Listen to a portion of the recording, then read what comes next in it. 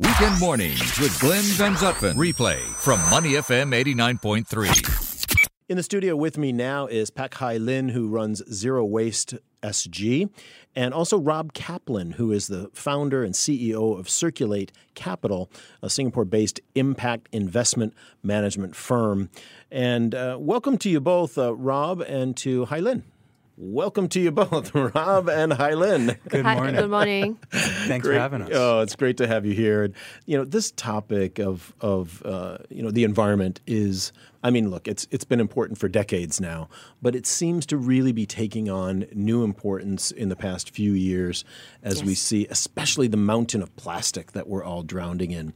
Hai Lin, let's start with you. Tell us first a little bit about your advocacy work that Zero Waste SG is doing and trying to bring this to consciousness of Singaporeans.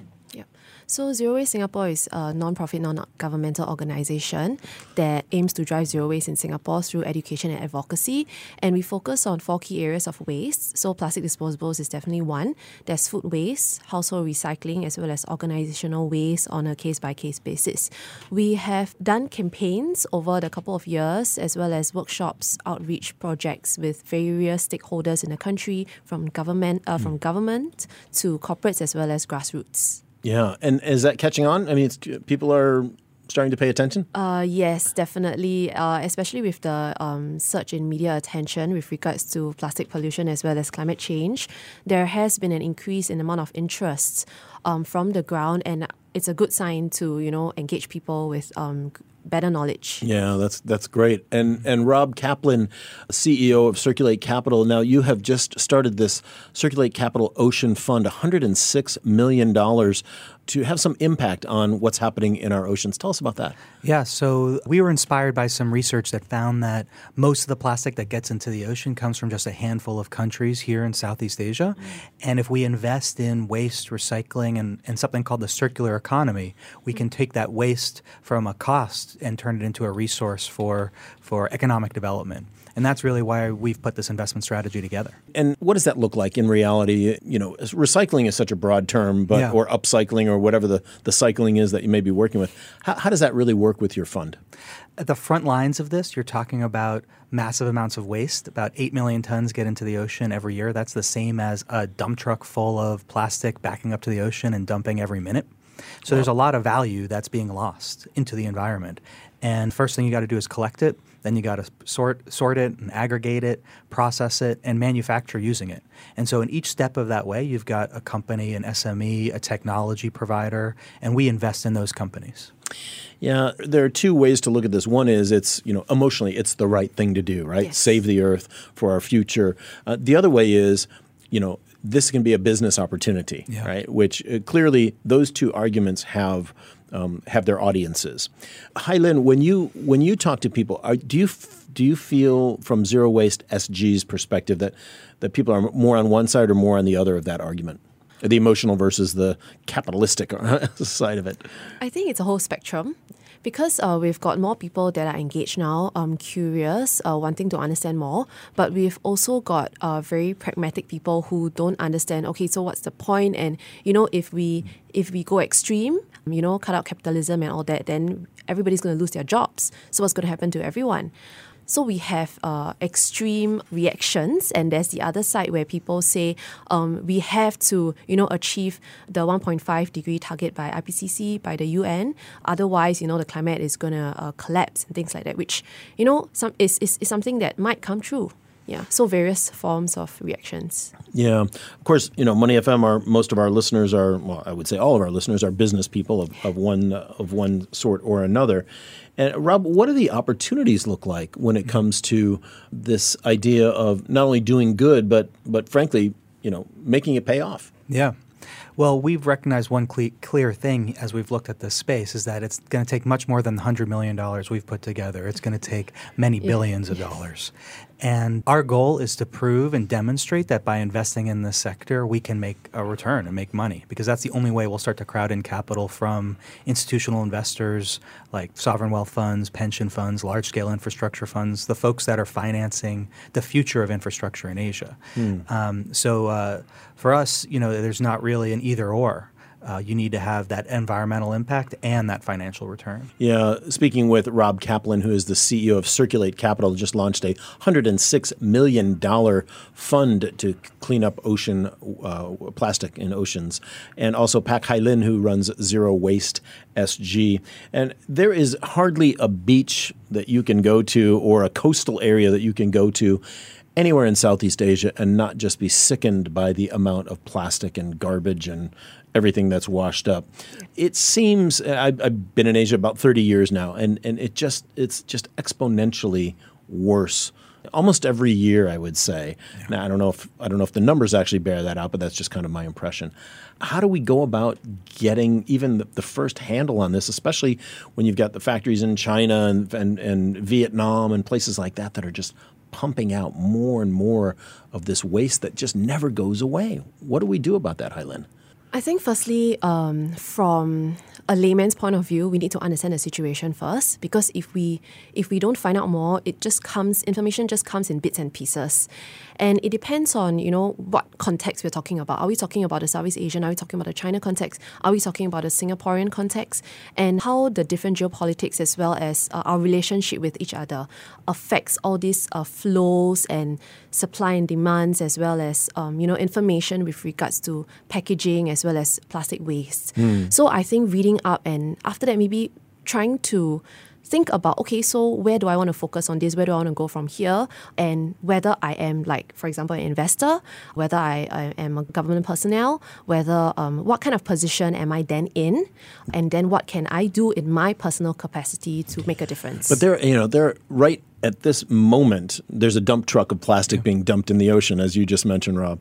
There are thousands, if not hundreds of thousands of factories in various countries, like I said, China, Vietnam, at this very moment that are churning out plastic stuff that's going to end up either in a landfill or in the ocean or in an incinerator somewhere. So, I totally get what you're saying, but it doesn't have to be a bigger, don't we have to approach this from a larger scale or a larger level in some way to yes. really stem this? Rob, what do you think? No, and I think the challenge is how do you define the problem, yes. right? If we're talking about ocean plastic. Do we have a common definition of it? Well, if we're talking about ocean plastic, we're talking about 8 million tons of plastic that get into the ocean every year, right? Yeah. That's actually not that much. Here in Singapore, we generate about 10 million tons, 8 to 10 million tons a year of waste total. Mm-hmm. So there's actually a way to wrap our heads around this challenge of the plastic that's getting into the environment. And we know, you don't need rocket science or a crazy new technology to stop litter. Yeah. Right? Like there's actually a lot of hope. It's one of the reasons why we set this up, that we think this is something that can actually be solved. If you start talking about the challenges of plastic as a global ecosystem, it's a much bigger challenge, and that's when you need really multilateral and global commitments around the world to try and figure out how can we turn all this production that you talked about and turn that from just a linear economy where it's take, make, waste, and think about it as a circular opportunity in economic development, so that instead of that waste, we're turning that into new resources for future. Yeah. Hai Lin, how much of Singapore's waste is actually recycled? Or just my impression is most of it ends up in the incinerator, and then the ash ends up out on the island, that they're building off the southern. The percentage of plastic being recycled has decreased over the years. So last year in 2018, we've got only 4% compared to 2017 when we've got 6%, as well as slightly more in the previous years. I think the reason... 6% of plastic is recycled? Yes, and last year it was only 4%. Oh, jeez. Yeah. Why do we even bother with the recycling bins? I mean, seriously, okay. Is it even worth it? For the recycling bins, it is definitely still worth it because there are other materials that are still worth recycling. I mean, plastics is just one. We've got paper, cans, as well as glass. I mean, metal is definitely the most valuable resource of all the materials. So the recycling bin definitely makes sense. When it comes to plastic, it's kind of a chicken and egg situation. There is kind of a recycling conundrum across Southeast Asia because, China has closed its doors. Probably other countries around Southeast Asia starting soon as well. But if we don't collect it and, think about wanting to process it ourselves, then does it mean that you would just continue going to incineration?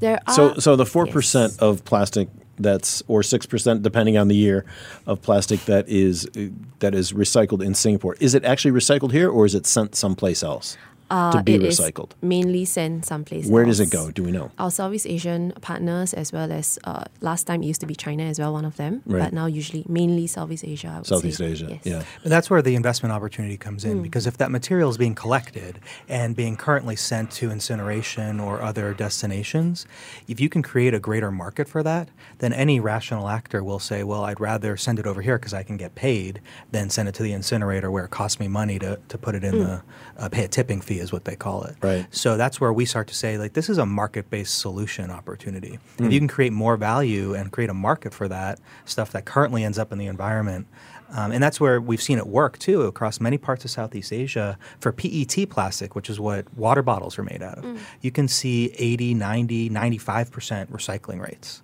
some of the highest in the world. If you compare that to like the U.S. In Singapore or globally? In the region of Southeast Asia, because you've got local markets that are responsive to that market, to local collection systems that are responsive to that market, and you've got mostly apparel, because most of those bottles go into clothing, like recycled polyester. Oh, is that right? That we're all probably wearing here today, Yeah. right? So if you have someone who's willing to pay, and they're willing to pay enough, then it can get collected and processed and sorted. So there is an investment opportunity there as we think about the material currently in Singapore that doesn't get recycled. How do we create a market that will shift it? So the market, the transportation chain, it's got to go from here to Pakistan or somewhere else to be recycled, the plastic. Are the economics still in favor of it, or have we reached that tipping point where it makes more sense to recycle than to just produce it new? Depends on the local economics and how far you're transporting it. The one thing that causes the biggest challenge in recycling economics is how far you have to ship it, because the further you do it, the less value you can extract from it. So that's why domestic, localized sorting and processing and creating more value out of that rather than saying we'll just ship it to somewhere far away, that's when you start to lose the value. There are actually technologies that are, waiting to be explored as well as developed, actually already developed and ready. And we can start to consider setting up something in Singapore itself. But the problem now that we have is that we don't have enough volume. Yes. So that actually affects the economical scalability because of Singapore that is so small. as well. Is it because we're not doing enough to recycle the plastic we have, or is it just because in a city of 6 million people, it's just not big enough? I think we're definitely not doing enough for collection as well as reduction of contamination-wise. And yes, probably beyond that, we probably have to pool our resources together across our neighboring countries to kind of make it market sense. I think that's out of it. I think that's the leadership opportunity for Singapore is yes, definitely. How do you play a regional role where you say not just Singapore's waste is our problem, but waste that's coming out of Malaysia, out of Indonesia. That's where you can start to get real volume and economies of scale to put in infrastructure to manage it. So let's close off. First of all, are you hopeful that we are getting our hands and our heads and our wallets around this? And B, when are we actually going to see, when do you think we could see, what's the time horizon to see the oceans getting cleaner, to see our beaches getting cleaner, because there is in fact less waste going into them? Hai Lin, I'll start with you. I think I'll sit on the fence. I think with regards to, technology aside, I'm not worried about technology. It's more of a political will as well as how people are being educated to actually take action across the system and supply chain. I think that is something that we all have to work together. Yeah. Well, I've worked in environmental sustainability topics for over 20 years, and I've never seen a topic go from 0 to 60 miles an hour or kilometers an hour in such a short period of time. The awareness among consumers, among voters, among citizens, among governments has never seen anything like it. And that gives me a lot of hope we're at a bit of a tipping point here where you've got resources committed, and the question is not should we do something, it's how we do something. And what do you think, what's that going to look like for you, Rob? We're investing over the next 5 to 10 years. That's my time horizon. I think we can cut the flow of plastic in half over that time frame. All right, Pak Hai Lin, who runs Zero Waste SG, and Rob Kaplan, CEO of Circulate Capital, a $106 million fund to clean up the ocean plastic. Thanks to both of you for coming on. Thank you so much, Glenn. To listen to more great interviews, download our podcasts at moneyfm893.sg or download the SPH radio app available on Google Play or the App Store.